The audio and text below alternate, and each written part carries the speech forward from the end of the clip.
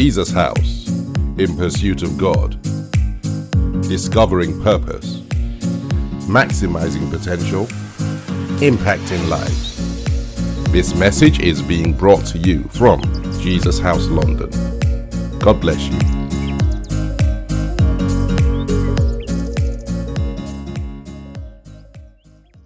Amen. Well, if you wanted the title for today's message, the title Finishing Strong. I remember a book by Steve Farrar, who was a guest at our Mandate Men's Conference many years ago, and he wrote this best-selling book called Finishing Strong. So I borrowed that title of the book for the title of today's message. If you turn with me to Hebrews, the 12th chapter, I would just love to read the second verse. That's where I'm focusing on, but I'll read the first verse just to kind of carry us into the second. Therefore, we also, since we are surrounded by so great a cloud of witnesses, let us lay aside every weight and the sin which so easily ensnares us, and let us run with endurance the race that is set before us. And this is where I want you to focus on, looking unto Jesus, the author and finisher of our faith, who for the joy that was set before him endured the cross, despising the shame, and has sat down at the right hand of the throne of God. I want to read that same scripture from the Message translation. And that says, Hebrews 12, from the Message translation from verse 1. Do you see what this means? All these pioneers who blazed the way, all these veterans cheering us on. It means we'd better get on with it. Strip down, start running, and never quit. No extra spiritual fat, no parasitic sins. And this is where I wanted you to focus on. Keep your eyes on Jesus, who both began and finished this race we're in. Study how he did it, because he never lost sight of where he was headed, that exhilarating finish in and with God. He could put up with anything along the way, cross, shame, whatever. Hallelujah. And now he's there in the place of honor right alongside God. And it goes on to say, I'll add this part, when you find yourselves flagging in your faith, go over that story again, item by item, that long litany of hostility he plowed through. That will shoot adrenaline into your souls. How many love the Message translation? I love it for the way it just basically brings it into 21st century language. It's not the Bible I read in terms of my go-to Bible, but I love reading different versions of the Bible. And it tells this story and says basically that we've got to have Jesus before us, put our eyes on him, look unto him, study how he did it, see how he never lost sight of where he was headed. And you know, today on Palm Sunday, the whole all the circumstances as he was heading into Jerusalem really speak into this scripture that I have read to you. Most of the Gospels write accounts of this, but what they call the triumphant entry, if you looked at John's Gospel, the 12th chapter, from verse 12 to verse 19. I don't want to read the whole scripture, but permit me if I paraphrase it. Of course, this event was taking place at the time of the biggest feast, the Passover. There were tens of thousands, hundreds of thousands of Jews that had come from everywhere into Jerusalem for that feast. And Jesus gets on a donkey and is riding into Jerusalem. The historians tell us he was riding on an avenue that led into Jerusalem with palm trees dotted along that avenue. And the crowd grabs branches of the palm trees and they go out to meet him. Now, this was very symbolic, the palm trees. It was symbolic an expression of nationalistic fervor. These were people who used the branches of the palm trees to encourage each other that they would soon be free from the tyranny of the Romans. And so they go out to meet him. Hosanna, they are crying, blessed is he who comes in the name of the Lord, the King of Israel. Now, they were not crying and praising him. Hosanna was really a more save us. That's really a probably more accurate translation of that. It wasn't really about Jesus. It was about them. All their cries were for themselves. They believed that this Jesus, who they heard had raised Lazarus from the dead, this Jesus who had that kind of power, has surely come to set them free from the oppression and the tyranny of Rome and the Romans, because they lived under the oppression of the Romans. And so what they were expecting as deliverance was not a spiritual deliverance. They were expecting a physical deliverance. What they saw as a king was not the spiritual king. What they wanted was a military king. They wanted someone who would come and set them free physically. And their excitement was because they thought this is he who has come to become political king and military king. And he has this kind of power that raises the dead. Then surely he can come and in the twinkling of an eye get rid of these nasty Romans who are ruling us. And it's instructive that when you read that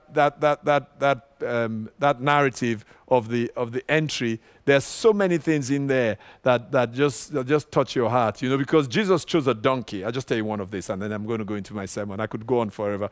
Jesus chose a donkey because he wanted to give a message to them. The donkey, the animal that was a peaceful animal, a lowly animal.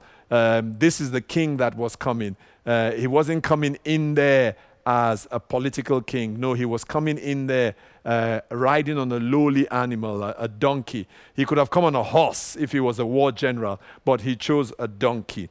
Now, I just want to share with you certain things that we can learn from the scriptures about the race we're running, and from the scripture I've shared with you about Jesus riding into Jerusalem. Let me just say to you that concerning the race, that we are all running a race. And really, there is this race of life, and within this race of life, life is made up of other little races that we run that in totality makes up this race of life. So I want to share a few things with you about that. I'm trying to do this as quickly as I can. Number one, of course, is the nature of the race. That scripture in the Message translation has a title that says discipline in a long distance race. This race we're running that the writer of Hebrews speaks about, where he encourages us to look unto Jesus as an example of one who ran this race and finished this race with distinction. This race that we're running is not a sprint. It's a long distance race. It's a marathon. And it's not a race that is run on an easy, flat, straight surface. You and I know that in this race, you can tell your story, I can tell my story. There have been hills and there have been valleys. There were times when we were running towards the top of the hill and we were excited and exhilaration flooded through our bodies. It couldn't be good. Life couldn't be better. But then you know and I know that there were times when we found ourselves in the valleys of life. And so we understand that the race is not one that we run on a flat surface. We understand that the race is not one that we run through beautiful scenic terrain and scenery all through. We understand that this race is one where we don't just run up the hills and come down the valleys and find ourselves in the valleys. We understand that sometimes we run at night. It's difficult to see. We wonder what is ahead of us. We wish we had a bit more light. And sometimes we do run in the day. We understand that we run sometimes when it's raining and you can tell, you have have your stories as to when it has rained. Sometimes you wonder, what have I done? It's pouring on all sides as you run this race. And sometimes the sun is shining and smiling at you. We run through all this. We run when it is raining and when the sun is shining. We run through the lovely scenic routes that this race takes us on. But then we also understand that sometimes we run through the harsh desert. We run through the wilderness. We run through forest conditions. As we run, we know that we sometimes will encounter danger in this race. Sometimes it's dangerous wild animals. Sometimes it's obstacles in the path. Sometimes pits that have been dug for us. That's the nature of the race. You know, before we give our lives to Christ, we think once we give our lives to Christ, it becomes a bed of roses. We have since found out that that is not the case, that we run a race where we run through all these things, but run it we must. We must continue running irrespective. If we're in the valley, we have help in the valley. If it's pouring, we have the Holy Spirit to be some sort of umbrella for us. And sometimes He allows us to get drenched just so that we can learn the lessons of life that prepare us for the next stage of the race. So my sister, wherever you are in this race, keep running. It doesn't matter. It's dark. Keep running, because as surely as God lives, the darkness is going to give way to the light of day. My brother, keep running. You're in the valley. Keep running, because the valley doesn't go on forever. It's going to become a hill and you're going to be climbing. It doesn't matter. Just keep running. The terrain has changed. The ground is rocky. Keep running. You're cutting your feet. Keep running. The Spirit is behind you. Keep running this race, because as you keep running, you're one step nearer the finish line, one step nearer finishing your course. So my sister and my brother, keep running the race. The second thing that we are encouraged to do is to, one translation says, fix our eyes on Jesus. One says, look unto Him. The Message translation says, study how He did it. What is it saying? It's saying, run yours like He ran His. He's a role model for us. We see how He did it. And we understand when we read the Gospels that this race wasn't on a flat, easy surface, the best tarmac, the best track that actually aids your running. No, we understand that He ran through His valleys. He had valley nights where He was wrestling in the Garden of Gethsemane. That was a valley. It was dark. It was lonely. But He wrestled and held on to God. So my brother, hold on to God. Keep Him before you as a role model. And He had a role model. As we follow Him, fix our eyes on Him, do it like Him, hold on like Him, rely on the Spirit of God like Him. He had a role model. John the 5th chapter and the 30th verse, the Passion Translation says, nothing I do is from my own initiative, for as I hear the judgment passed by my Father, I execute judgment, and my judgments will be perfect, because I can do nothing on my own except to fulfill the desires of my Father who sent me. The phrase or the sentence, nothing I do is from my own initiative, jumped out at me. As we run this race, may nothing be from your own initiative. May you be led by the Spirit of God. Romans 8 verse 14. May you lean on God. May you follow Jesus. May the encouragement be that if Jesus did it, then you can do it. That's what He wants as you run this race. Fix your eyes on Him.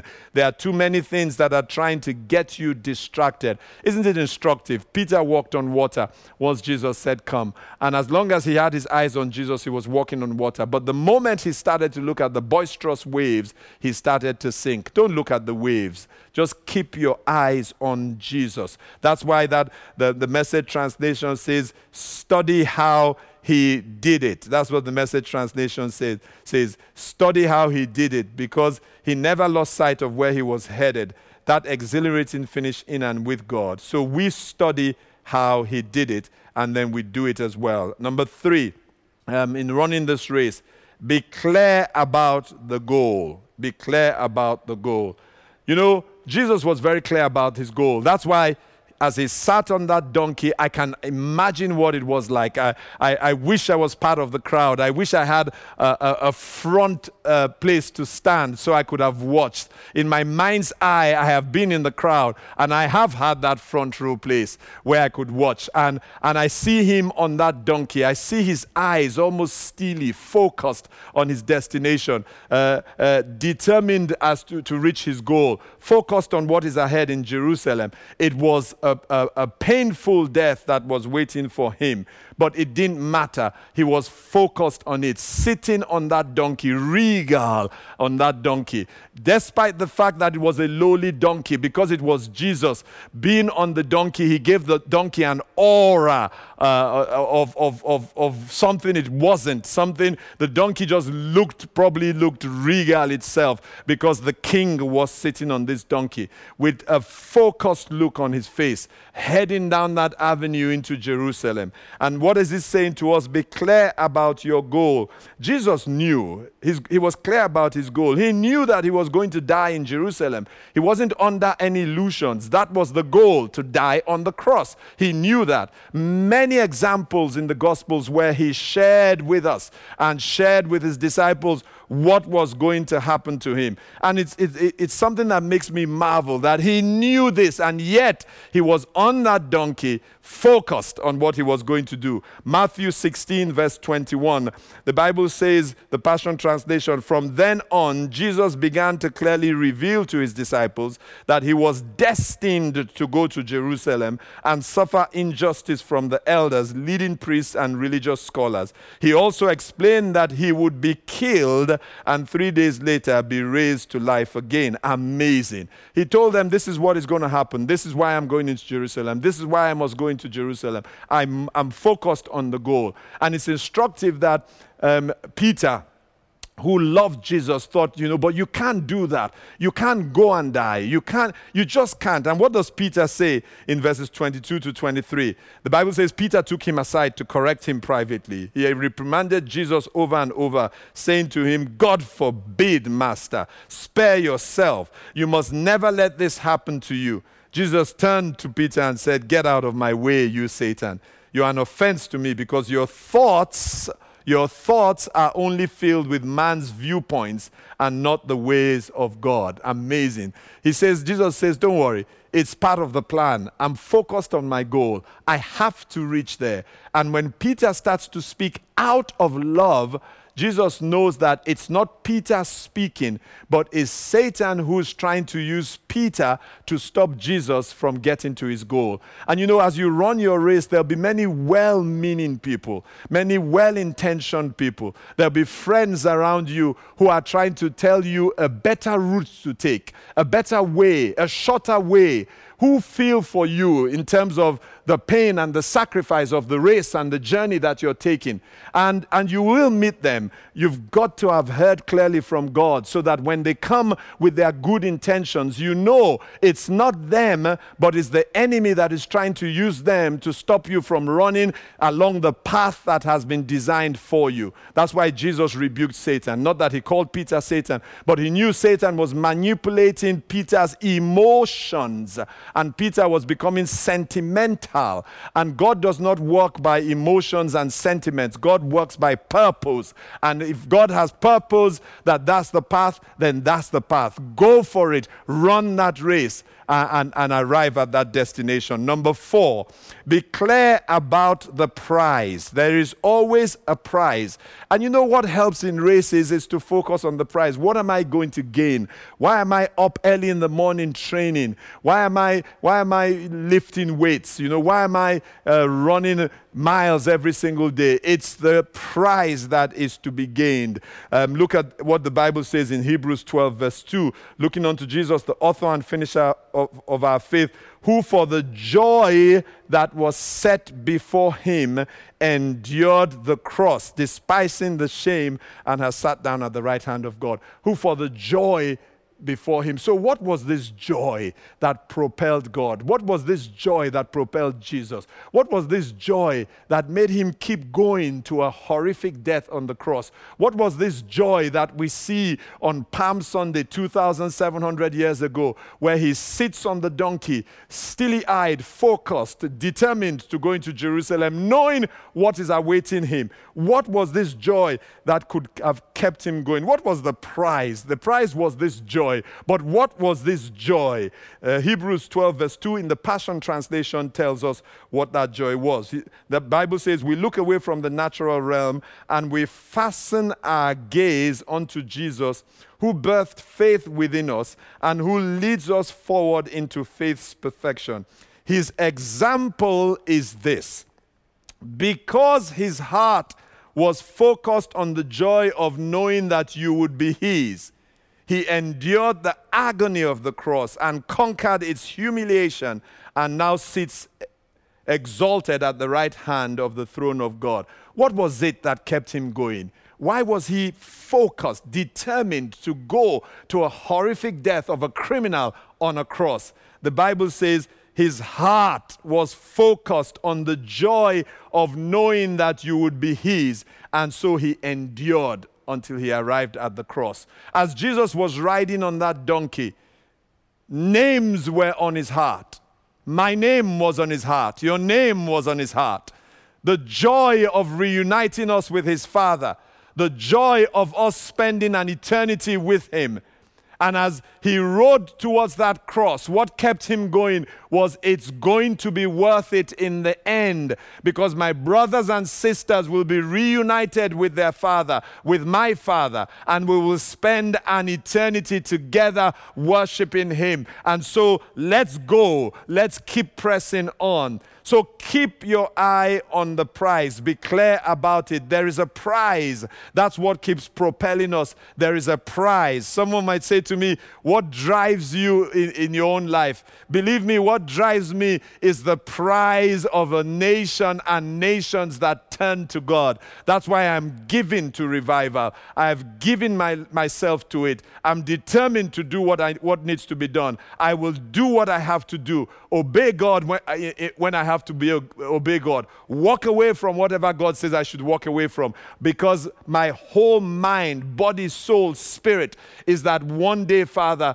in my lifetime, we're going to celebrate the outpouring of your Spirit that turns the hearts of people back to you, and your name is going to be lifted high. Your word is going to run through the nation like wildfire, and many are going to come to know your Son as Savior. It's an awesome prize that is before me and before you, I dare say. And so for that prize, we press on. And ultimately for the prize of spending eternity with God, we press on. You see, the challenge of a church that is not conscious of eternity is a big challenge. And when you don't live life with an eye on eternity, you don't live life how God wants you to live life, because the ultimate prize is an eternity with God, and it affects how we live life here when we have our eye on an eternity with God. Of course, we do what we have to do here. We occupy till he comes, but we mustn't occupy without an eye on eternity. Number 5, understand the crowd. Now, there was a crowd that was there, and there were all kinds of people in the crowd. Now, the crowd was an interesting crowd. They were saying, Hosanna, Hosanna, save us, save us. They took palm fronds, an outpouring of nationalistic fervor. They were desiring a physical emancipation from the Romans. They wanted a strong political and military ruler. But believe me, the thing that drove the crowd was self-interest and self-preservation. You see, as you run this race, you're going to meet many people along the way. Let me prepare you that a lot of the people you meet will function and relate to you out of self-interest and self-preservation. Don't forget that this same crowd that was seemingly praising him, seemingly shouting the hosannas, was the same crowd that in a few days' time was going to be shouting, crucify him, crucify him. So I say to people, understand the failings of human nature. Understand that we are a work in progress. Understand that when you meet someone, you meet them at a point on a journey, on a spectrum. And frankly, how they behave and how they relate to you is dependent on how far they have gone along the spectrum. You know, I have always illustrated this, that we do come through a door. Jesus says he is the door. So we come through the door, we step in. Now, the truth is that some people step in and that's where they stay.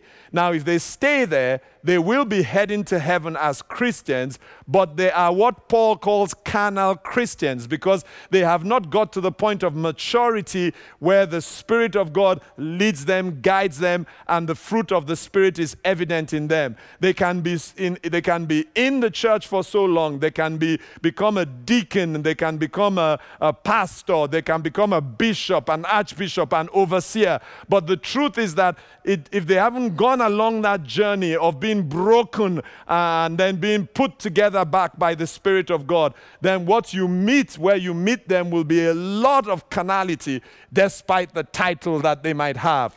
And you know, that's the way life is. So you meet someone who hasn't, and you know, we because we're religious, we think once we give our lives that some magic has happened that has sorted everything out. No, spiritually, yes.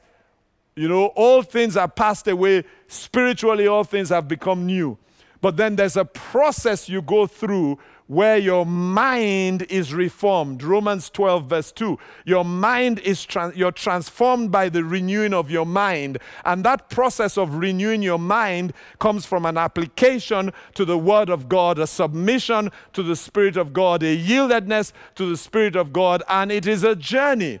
So if you meet me and I've just taken a step across the threshold of the door and I'm standing there, believe me, you're going to get so much carnality, it will remind you of someone who's not saved. But if you meet me when I've gone some way along and I am now getting closer and closer to the image of Christ, you will be seeing more of Christ in me, and it will remind you about Christ. So please, guys, cut the crowd some slack. They are on a journey. That's why I say to people that it is very difficult for a human being to disappoint me, because I understand that we are human beings. We are not angels. We are a work in progress. It's very difficult because I cut some slack. You know, people get disappointed when a man of God that they follow suddenly has a challenge. And I'm wondering, why are you disappointed? Did you think he was God? Did you think he was an angel? Did you think the title suddenly made him different? No. You just didn't know all the stuff he was dealing with. We are all dealing with stuff. I'm dealing with stuff. Far from perfect. So I say to people, that's why I say to you all the time, you want to come and join me, we can learn together, work together, but please don't think I am perfect. Far from perfect. I am a work in progress. Now, when you do that, then you don't get disappointed by anybody. You don't get disappointed because she did or he did or they didn't do or they did this, because we are a work in progress. So please understand the crowd and understand that to the extent that we are on this journey, the further we get from the door towards the image of Christ, the more we drop self-preservation and the more we drop self-interest, and it becomes a kingdom interest. But if you meet me near the door, believe me, you're going to get a lot of self and a lot of self-preservation, my own thing, my own agenda. Number 6, don't listen to the crowd. You know, I sometimes wonder, as Jesus sat on that donkey, what would he have been doing? They were shouting and hailing him and cheering him, and you know, they were praising him. But guess what? Jesus was just focused. I don't think the crowd mattered to him whatsoever. I'm sure you've heard that story of a man who, to save his life, was asked to, I can't remember what it was, put some water in a cup or something, or maybe an egg in a spoon, whatever it was, and to run through a corridor, people on his right and people on his left. The ones on the right were told to cheer him on. The ones on the left were told to jeer him. And as he ran, steely-eyed and focused, he eventually managed to get to the end without dropping the egg or without spilling the water, whatever it was. I can't remember the exact story. And when he was asked, you know, what helped you the most as you ran through that corridor? Was it the people who were cheering you on your right, or was it the people who were jeering you who are mocking you on your left? And he said, neither. I just shut my ears to both of them and just focused on the goal. Don't listen to the crowd. You know, in an age that is dominated by views and likes, some people live for likes. How many likes did my post have? How many likes did that Instagram post have? You know, some people live by how many people have viewed my Snapchat. In an age of the internet and social media, this is so difficult. We are addicted to being liked. That's why we will change a lot of things so we can be liked. We'll modify pictures so we can be liked. You know, just a bit of common sense. All the stuff on social media cannot represent a person's life. Nobody has that kind of life. Our lives are not all that good. Have you ever heard anybody stealing and putting it on social media? Have you ever heard anybody shouting and putting it on social media? Have you ever heard anybody lose their temper and put it on social media? Do you see people do negative things and put it on social media? No. We put our best foot forward and put it on social media because we want you to like us. We're addicted to your likes. So we have to learn that we don't listen to the crowd. I say to people, I have one audience. The audience is in heaven. Once I please that audience, it doesn't matter whatever the audience here on earth is saying. It's frankly not relevant because the audience on earth cannot help you get to your destination. It's your audience in heaven that has the power to get you to your destination. So we have to deliver ourselves from the desire to be popular and to be liked. It's not a popularity contest. And believe me, if you are doing things for God, you will get shot at. It's if you can't take it, the heat, then don't get into the kitchen. If you don't want to lead, then don't stick your head above the parapet. If you don't want to be used by God and be persecuted for being used by God, that's what Jesus guarantees you. That if God uses you, you will be persecuted. As Christians, we will be persecuted. It is par for the course. As I say, it's an occupational hazard for being a child of God and driving a kingdom agenda. So learn not to listen to the crowd. Learn not to listen. Don't live by likes and views. Learn to live by God and sense God's pleasure. It's fantastic how, you know, we've been so messed up by life that we don't understand that you don't earn God's pleasure. Look at the example of Jesus. Before he started his ministry, God had already said to him, "This is my beloved son in whom I'm well pleased." He didn't have to work to earn it. My sister, God is pleased in you. You don't have to earn it. You don't need views to tell you God is pleased in you. You don't need other people's likes to tell you that God is pleased with you, my brother. Before you start, God is already pleased with you. That's why he sent his son to die for you. Number 7, as I come to an end. Number 7. What was it that drove him? What was it? Because you see, for Jesus, this was the last lap of his race. The last lap. In a few days, in a number of days, within a week or so, less than a week, the race will be over. He would have arrived at the goal, the destination. He would have received the prize on Resurrection Sunday. By next week Sunday, he would have got the prize, you and I. So what was it that drove him? Well, number 7, he was driven by love. John 15 verse 13 says, "Greater love has no one than this, than to lay down one's life for his friends." He was driven by love. And you know, we learn from him. In this race, people will offend us. Oh Lord, people will offend you. People will aggravate you. I was aggravated yesterday. Just aggravated. And I didn't even like how I handled the aggravation. I failed the exam. I failed. Failed.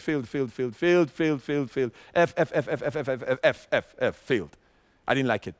Because the fruit of the Spirit I should have showed, I didn't show. Because I was just aggravated. They just poke you where they shouldn't poke you. And you find out that you have not died. You know, we think kill the flesh. You find out that the flesh just fainted and maybe went into a coma. But when there's a way someone can poke you, even if your flesh is in a coma, your flesh will come back to life. You know, that happened to me. So, of course, you know, we have to learn to love all kinds of people. That's the whole essence. That's what we learn from our Lord and Savior Jesus Christ. We love the unlovable. And it's not a love that does not have action to it. No, it's a love that has actions to it. That's why the Old Testament will tell you to kill your enemies. The New Testament will tell you to love your enemies. We follow him in the New Testament. We love our enemies. We pray for them. We bless them, those who despitefully use us. We bless them. And in doing that, we're leaving it to God. We're saying, God, you sort it out. And God will sort it out. You don't have to sort it out.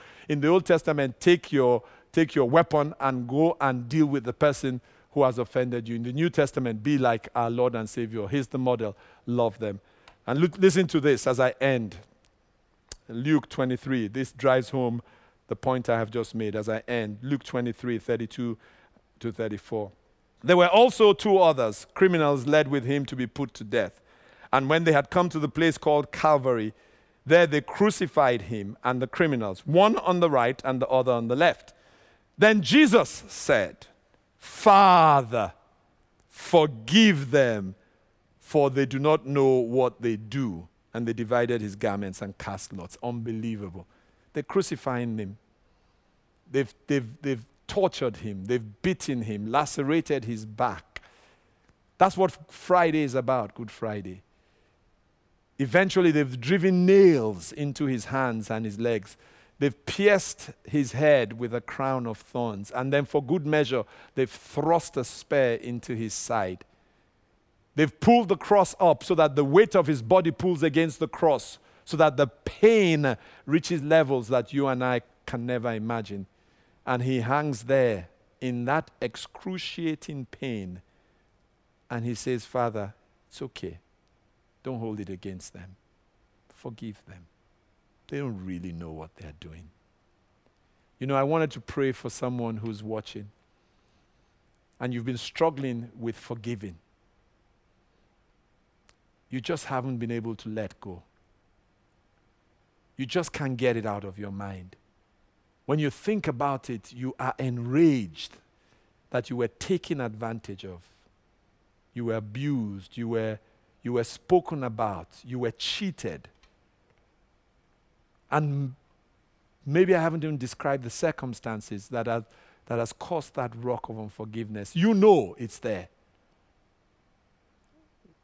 Your ex-husband maybe, I don't know who it was, humiliated you. I don't know what it was, but I sense that the Spirit of God wants to come into a home now and deal once and for all with that rock of unforgiveness that is in your heart. Our Savior hanging on the cross, he's our role model. He says, Father, don't worry about it. I'll bear the pain. Forgive them. He makes an excuse for them. They don't know what they're doing. Heavenly Father, I pray for your son or your daughter who's struggled with unforgiveness, who has held it against another person, held something against another person, who feels angry as a result of what was done to them, who feels bitter perchance, or some other negative emotion.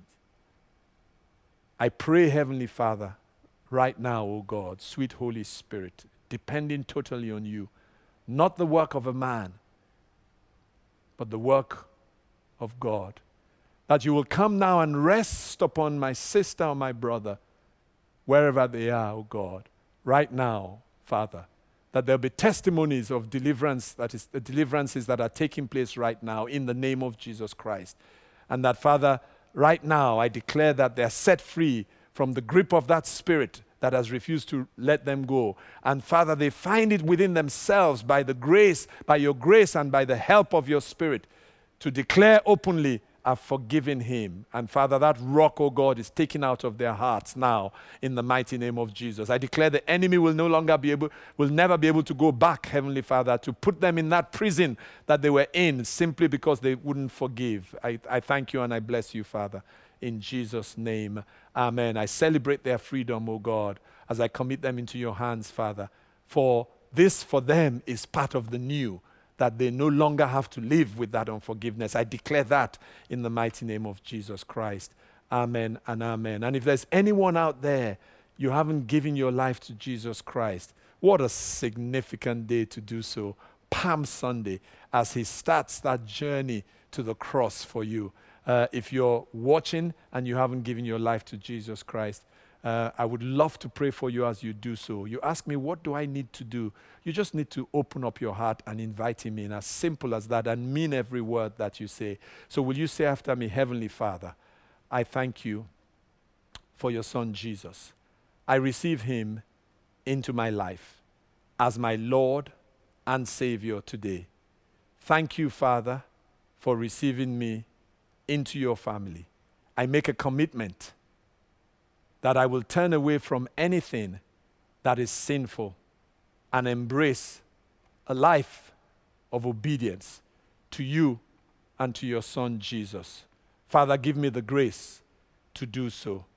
I declare, Heavenly Father, that today, O God, the 28th of March, Palm Sunday, I have now become a child of yours, a member of your family. In Jesus' name, amen and amen. Praise God. God bless you.